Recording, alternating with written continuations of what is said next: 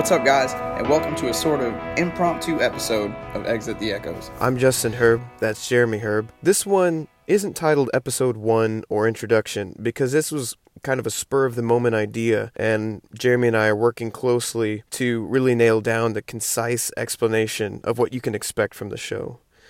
So this mini-episode is about New Year's resolutions. But what it's not about is telling you how to lose weight or be more assertive or how to trick your mind into following through with your set goal. This is about shining a light in a dark space that likely affects your ability or desire to attempt almost any goal you may set this year. The idea was sparked by a recent episode of the Liturgist podcast. If you haven't heard of it, pause this episode and check them out. Their work is full of wisdom, insight, and comedy that you'll likely be hooked on just like us. The Liturgist episode we're referring to is titled Shame, live from Seattle. In this episode, they talk about where shame comes from, how we react with it, and ultimately how it affects our lives. It's a pretty great episode. So this got us thinking, what kind of effect does shame, either from your own mind or from other people, have on your New Year's resolutions? Our theory is this. Shame will likely prevent you from starting, or prevent you from following through with your goals. So think about it. Say you want to lose a certain amount of weight.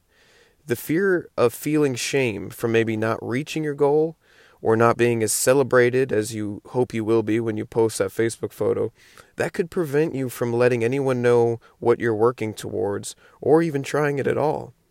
And if you don't let anybody know about your plan or your goal, then you have no support and will likely not follow through anyways. So what we put to you is this. This New Year's, make at least one resolution, one promise to yourself. A promise that isn't for anybody else or for any external validation. Promise yourself that you'll begin to love yourself. And not allow shame to force you to hide who you are.